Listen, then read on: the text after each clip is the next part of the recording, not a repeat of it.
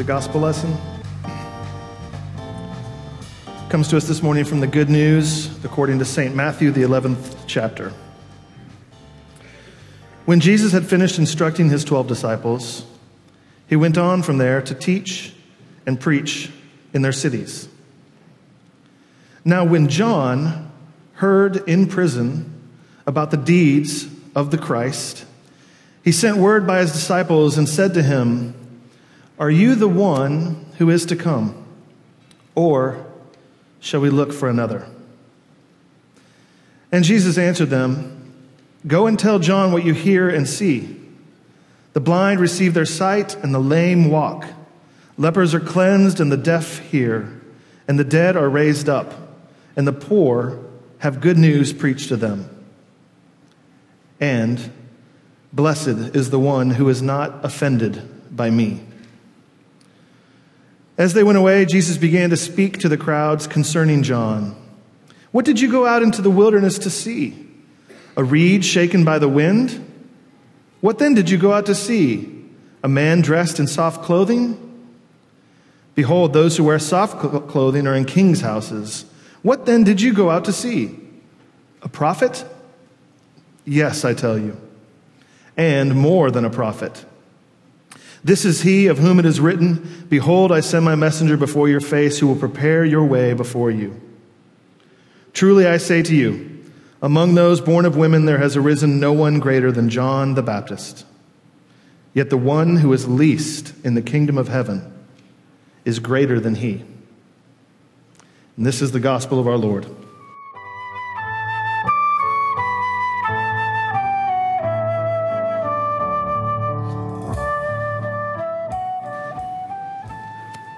I was hanging out with some pastors from around the area this week, and a number of them had lived in New York for a long time and had left or had moved here for a while and aren't here anymore, and got to talking about, for those people who weren't born in New York, how long do you live here, and what way do you live here that you actually become an official New Yorker? And maybe you've heard this bit before. My friend Chris Hildebrand used to talk about this. I had a little bit where, maybe it's 10 years, some people say. Other people say maybe it's whenever you have lived through some great challenge to the city, like Hurricane Sandy or September 11th, and you've shared that. Chris Hildebrand used to like to say it's when you've lived here long enough that the first time you go out into the woods, you're terrified. That's when you're a real New Yorker. But I'd like to answer this other person. He said, well, I think that once you learn how to complain about everything, you get your bona fides. That's when you are a New Yorker, when you learn how to complain. Raise your hand if you like to complain once in a while. Yeah? And if you're not raising your hand, you're lying, right? Because we like to complain about everything. It's part of like, can you believe this? The rent is too dang high, right? We're complaining about this. I'm funny. I didn't own a car till 2 years ago. I was kind of anti-car, but I gave in, pandemic, all that. And now I'm in a car and I'm like, these bikers, I hate these guys. These pedestrians, look at them. And then I go out for on my bike and I'm like, stupid cars, those drivers, all these people walking into the sidewalk too, these pedestrians. And then of course when I'm walking, I'm like, cars, bikes, come on, man. I was walking here. Complain about the winter. Complain about watching the sun go down behind the buildings on your lunch break. Complain about the summer, some of you. It's too hot, got to get out. Complain about rats, rents, as I said, all sorts of things. Complaining.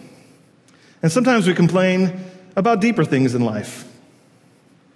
Things like, I'm really not into this school. I thought this school was going to be what I wanted it to be, and it's not all that. So you complain about it. Maybe you complain, at least in your own heart or mind, that you thought you'd be married by now, that at 50 years old or whatever, you thought you'd figured out what you want to be when you grow up. Maybe you complain, think thoughts of wishing you had made more of your life earlier. It's even worse, complaining is, or harder, if there's a situation that we're stuck in. Feel trapped. Trapped in a job, trapped in an unfortunate health condition, or even just your place in history. Like, this is the season I have to live through with all these people? If you feel trapped in it, no way out, it's hard. And maybe worse, the worst of all, is when you're trapped in a situation that has some elements to it of a deep, perhaps intimate relationship you believed in. Think about this. This is why it hurts the most. Spouses, parents, kids, extended family, friendships. These things that you had high hopes in. These people or causes, perhaps, that you committed to, that you've sacrificed so much for, you've suffered in and with, and you feel stuck in these situations even though they're disappointing you. Sometimes your hope falters and you just wonder if it's time to bail. And what I want us to hear is that our complaints, whatever came to your mind as you're hearing me list mine, your complaints reveal your disappointments. Disappointed about how hard you have to work just to spend, just to pay rent, just to pay the groceries to live here. You're disappointed, actually. You don't have more time to live a balanced life. Complain about your country.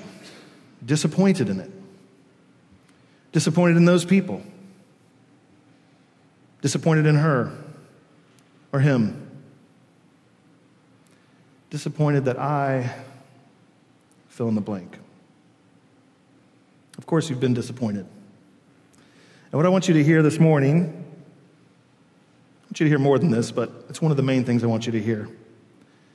Disappointment is the main symptom of unmet expectations. Hear that. That's what disappointment is. When you're complaining, and when you go underneath the surface of your complaints down to your deep disappointments, and when you go deeper than that down to the deep, deep hard ones, that's a result of unmet expectations. Our unmet expectations that lead to disappointment is the disease that rots out our inner life, our life in general, and often our relationships. And if you're a thinking and thoughtful human being of faith or no faith, but you think sometimes, you get beneath the surface, you ask the deeper questions, you will find that often our disappointments at least include God. That we're disappointed with Him. Listen to yourself when you complain about something. It will help you diagnose what your disappointments are. And when you think about those disappointments, ask yourself, what expectations are you placing on God that are going unmet? What expectations do you have for God to do in your life or world? And how are they going unmet? Are those expectations fair? Is there a specific promise He's made to you? Has the time for His performance on your exam run out? And his time actually run out, or just your patience? What are your disappointments with God? I want you to hear from the text as we dig into it just a few things this morning, and the first of which is this. I hope to slightly be encouraged. Don't turn away from your disappointments. Go beneath your complaints and your frustrations throughout the day. Go beneath them and ask, what am I actually disappointed about? Not just complaining now. And beneath that disappointment, what expectations do I have for my life and for God and for others? And how are they not meeting those expectations? And what about those expectations? How should I think about my expectations? And I want you to hear this first, that disappointment is a part of the journey of faith. It's a huge part of what it means to be human. Because we are people with a huge, varied set of expectations. And as one theologian, Hans Urs von Balthasar, says, man is the creature with a mystery in his heart that is bigger than himself. Oh, we are made for so much more. And so we are disappointed often. But disappointment is a part of the journey of faith. In our text it says, when the cousin of Jesus, John the Baptist, heard in prison. John is in prison. It's not the way he expected it to go. He had been leading the most cutting-edge, revolutionary important and powerful spiritual movement of his day and age. And now he's thrown in prison. And he's watching his cousin. He said, well, he remembers he baptized him. He remembers the dove coming down on Jesus, remembers the voice from heaven, remembers all of his expectations, but now he's in prison. And he's getting reports from his followers, his disciples, about what Jesus is out there doing. And it seems what Jesus is not doing. And so he sends his disciples to Jesus to ask them, are you the one? Are you the one? Or should we go ahead and look for someone else? John seems disappointed, doesn't he? Confused. One commentator writes that we're a far cry from last week's text that we read together. John then was all fire and brimstone. He's calling out the people of God, baptizing and supporting people's change of mind and life to follow God.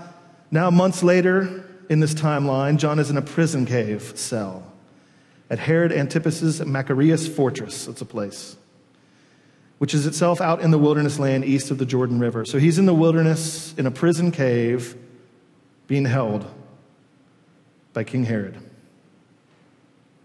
And he's considering, it seems, in this time, whether to keep his cause, his hope, his entire life work, his whole community of students, everything, whether or not to keep committed to Jesus. Are you the one? Or should we look somewhere else? What were his expectations for Jesus? We can actually tell you, because we read it last week. He's preaching to the people before he's in prison. He's doing his ministry. It says this is Luke chapter 3, during the high priesthood of Annas and Caiaphas, the word of God came to John, the son of Zechariah, in the wilderness. He went into all the region around the Jordan, proclaiming a baptism of repentance for the forgiveness of sins, as it is written in the book of the words of Isaiah the prophet. This is chapter 40. The voice of one crying in the wilderness, prepare the way for the Lord, make his path straight. Every valley shall be filled. Every mountain and hill shall be made low. The crooked shall become straight. The rough places shall become level ways. And all flesh shall see the salvation of God.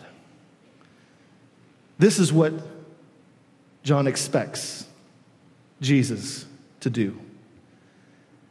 He's familiarized himself with the prophets, but especially Isaiah, and he's preaching it to people, just as Isaiah did, to turn back to the Lord and to be redeemed and renewed. But John's watching what Jesus is doing.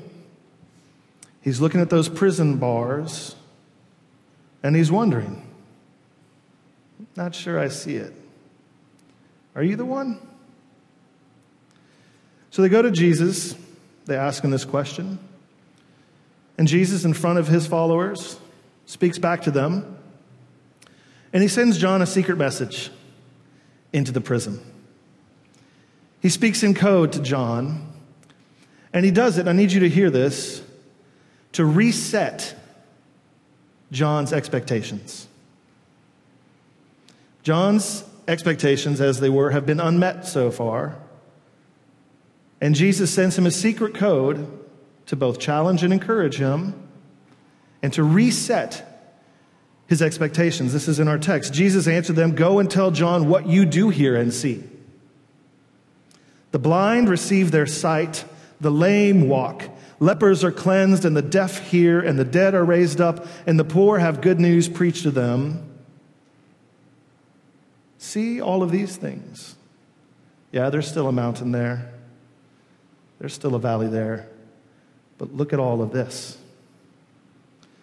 And I think part of what Jesus is doing here is he's trying to hook John, not by his complaints and just his surface disappointments, but to get down deep and hook him in his heart. To go to John's deepest beliefs. Again, not just for cheap rent, but for something deeper. John's deepest beliefs, his deepest hopes and desires, his deepest commitments. He goes there because he knows that John has given his entire life. In fact, his calling from God is to be this unique and special instrument to prepare the kingdom to come and the king to come. He knows John has given his life to this. This is a man living in the desert, probably trained by the Essenes and other people out in the desert. Very stark, stoic kind of existence. He ate on honey, wild honey, and locusts. He didn't have fancy clothes, as Jesus said. He knows this man deeply, deeply, deeply wants the king to come. And he wants the kingdom of universal flourishing and shalom to arrive. And so Jesus speaks to his deepest desires. And he says, tell him what you see. To recalibrate his disappointment. To give him hope even as his personal circumstances have worsened. Do you know how he did this? He quotes back to him Isaiah. That's the coded message he sends. I know you love the scriptures. I know you love the prophets. I know you love the promises. I know you've built your entire life on it, John, and now you're in prison and you're not seeing it happen. But go tell this verse back to him, Isaiah 61. The Spirit of the Lord God is upon me. This is Isaiah 61. The Spirit of the Lord God is upon me because the Lord has anointed me to bring good news to the poor. He sent me to bind up the brokenhearted,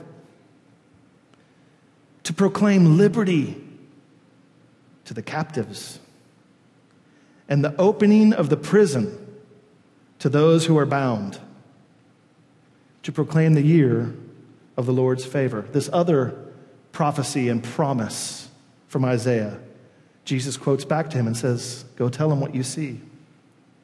See the good news being preached to the poor and those who are hurting, their broken hearts, the lame and the blind healed. Jesus quotes his favorite passage, John's mission statement, back to him. In so doing, he dignifies John's deepest hopes and longings and commitments, as he does for us. But first, look what he intentionally leaves out. Did you hear it at the end of Isaiah 61? Can you remember what Jesus didn't quote? Go tell him what you see.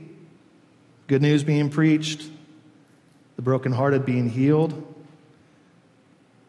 But guess which part of Isaiah he did not quote to John? To proclaim liberty to the captives, the opening of the prison to those who are bound. The list of things that Jesus tells John's disciples to report back to him are all the things Jesus has done in previous chapters. Reminds us of Isaiah. The blind seeing, the deaf hearing, the dead raised, poor hearing good news. All of that fits. But he doesn't mention captives being set free. He doesn't mention John getting out of jail. So he says, go and tell John all these things are happening. He leaves off the end of the quote. He says, let him know that blessed is anyone who takes no offense at me. If freedom from his cell is what John hoped would be part of the Messiah's immediate work, he will have to decide what to do with his disappointment that the answer from God seems to be no. John, Jesus seems to say, this part of the promise might not come true for you at this time or in the way you expected, but look at all that is coming true.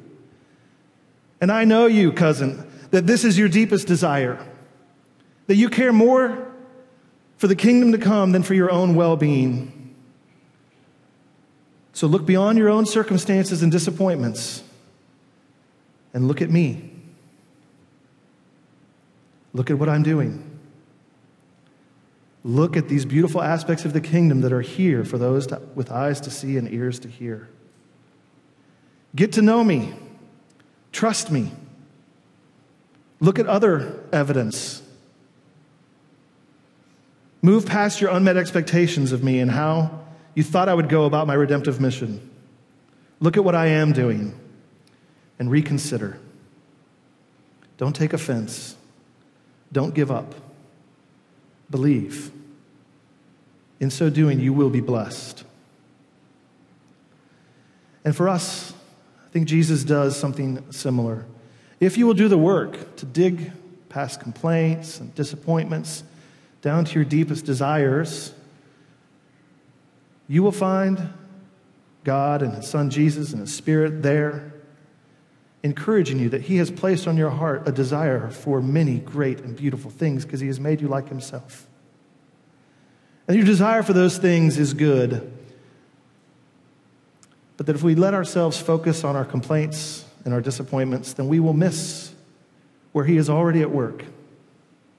And we will miss out on the encouragement and the faith and the hope and the love and the contentment that we can have if we just see where he is at work, even when our circumstances to us sometimes are loathsome. And so, look at Jesus again closely. Consider. There are signs of his love everywhere. This isn't that deep. It's just a tiny little illustration. But a few weeks ago, I was staying on retreat, and for part of that, we stayed in an extremely wealthy person's vacation home.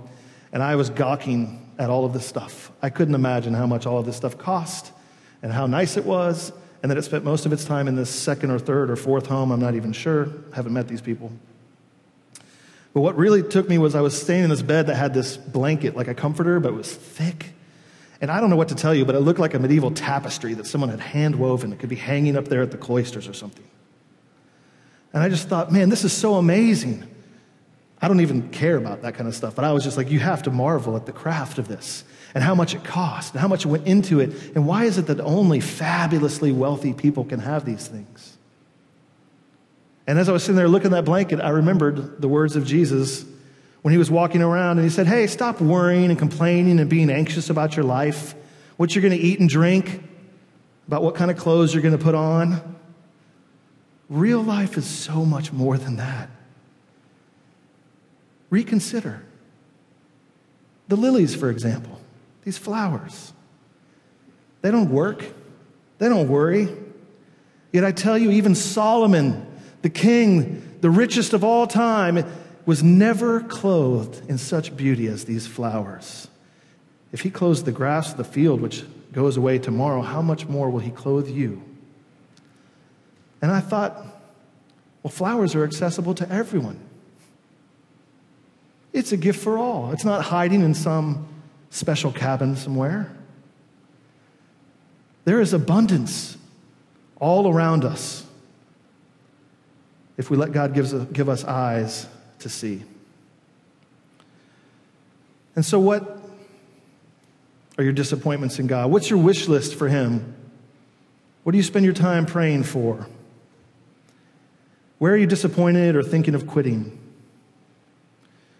And that gap between what we're seeing and how we think God doesn't measure up is exactly the place where we need to reconsider and realign.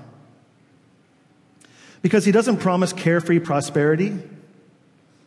He promises his presence.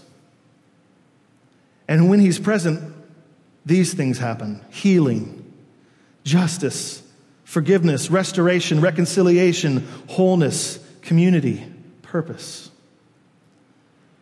If we will believe that our deepest desires are actually to be in union with the God who made us, and to be in new communion with others, where our enemies even become those we pray for and love, if we believe that he is bringing a kingdom of justice and peace, that it is unfolding even now, then we will recontextualize our interpretation of our experiences when they are challenging. If those are our deepest desires and we return to them, we will be blessed. Because, see, our disappointments are meant to lead us to a deeper fulfillment in God, so that we don't just satisfy ourselves on the things of this world that will never actually finally satisfy us. One person I read this week wrote this. She said, thinking of Christmas, I know we all look back on this incarnation time with a lot of longing and adoration, but it's good to remember that almost everyone Jesus encountered while he was on earth was disappointed in him as a Messiah. He was too lowly, too radical, not radical enough, too welcoming, Except it seems for the hungry, the poor, the outcasts. They fought through crowds just to touch the hem of his robe, to eat a scrap from his table, to get a glimpse of his glory. Today, I'm asking myself this question: how hungry am I for God himself? Am I hungry enough to accept him on his own terms? See, Jesus doesn't always change our circumstances. But our circumstances do not change his deep, intimate, and committed love of us. Jesus, after this, and I'll fly through this, but after he gives this message to John and John's disciples leave, he goes about the rest of his followers praising John. What did you go out in the wilderness to see? A reed shaken by the wind? A prophet? Yes, I tell you, more than a prophet. Truly, I say to you, among those born of woman in the history of the whole planet, there has never been anyone greater than John the Baptist. Just praising him to the high heavens. He's proud of his cousin. He loves him. He's telling everyone that John's work matters, his status matters, his life matters, his desires matter, his suffering matters. Everything about John matters. In fact, his circumstances in prison matter to Jesus. He would later be very upset when he hears that John is beheaded. But what he is showing here is that his love for John and their shared love of the kingdom of love matters more than all of these circumstances of John's life. What he thought was his life's work seems over. He doesn't know it yet completely, but he's not going to be set free. He's not going to live long enough to see the fullness of the kingdom. He's going to die a gruesome and humiliating death. But Jesus' love for John is stronger than all of these facts, than all of these unmet expectations. And these two facts can coexist, friends. Of course they can, because we live in a world where if you're a Christian, you believe that a kingdom is here already for those with eyes to see and ears to hear, but that it's not here in fullness. It's still coming. It's still unfolding. It's coming into a world that is still partly sick and broken and alienated and hurting and hating and fighting back and resisting God at times. But never let your unmet expectations distract you from the love of God in Christ. John chapter 3, God so loves the world, he gave his own one and only Son, that whoever believes in him will never perish but have life forever. 1 John, what shall we say in response to all of these things? If God is for us, who can be against us? Herod? Sure. But he who did not spare his own Son, but gave him up for us all, how will he not also, along with him, graciously give us all things? And Jesus, in his very last words to his disciples before he went to the cross to demonstrate his love for us, he said, just as the Father has loved me, so much have I loved you. So rest in my love. You are my friends. And I will send my Spirit, the Helper, who will come to you and teach you about everything and help you to see where my kingdom is already coming, to remind you how much I love you. You will have so much sorrow in this life, trust me. But I will see you again, and your hearts then will rejoice, and no one will take your joy from you. And I am saying these things to you, that in me you might have peace. Because in the world you will have tribulation, but take heart. I have overcome the world.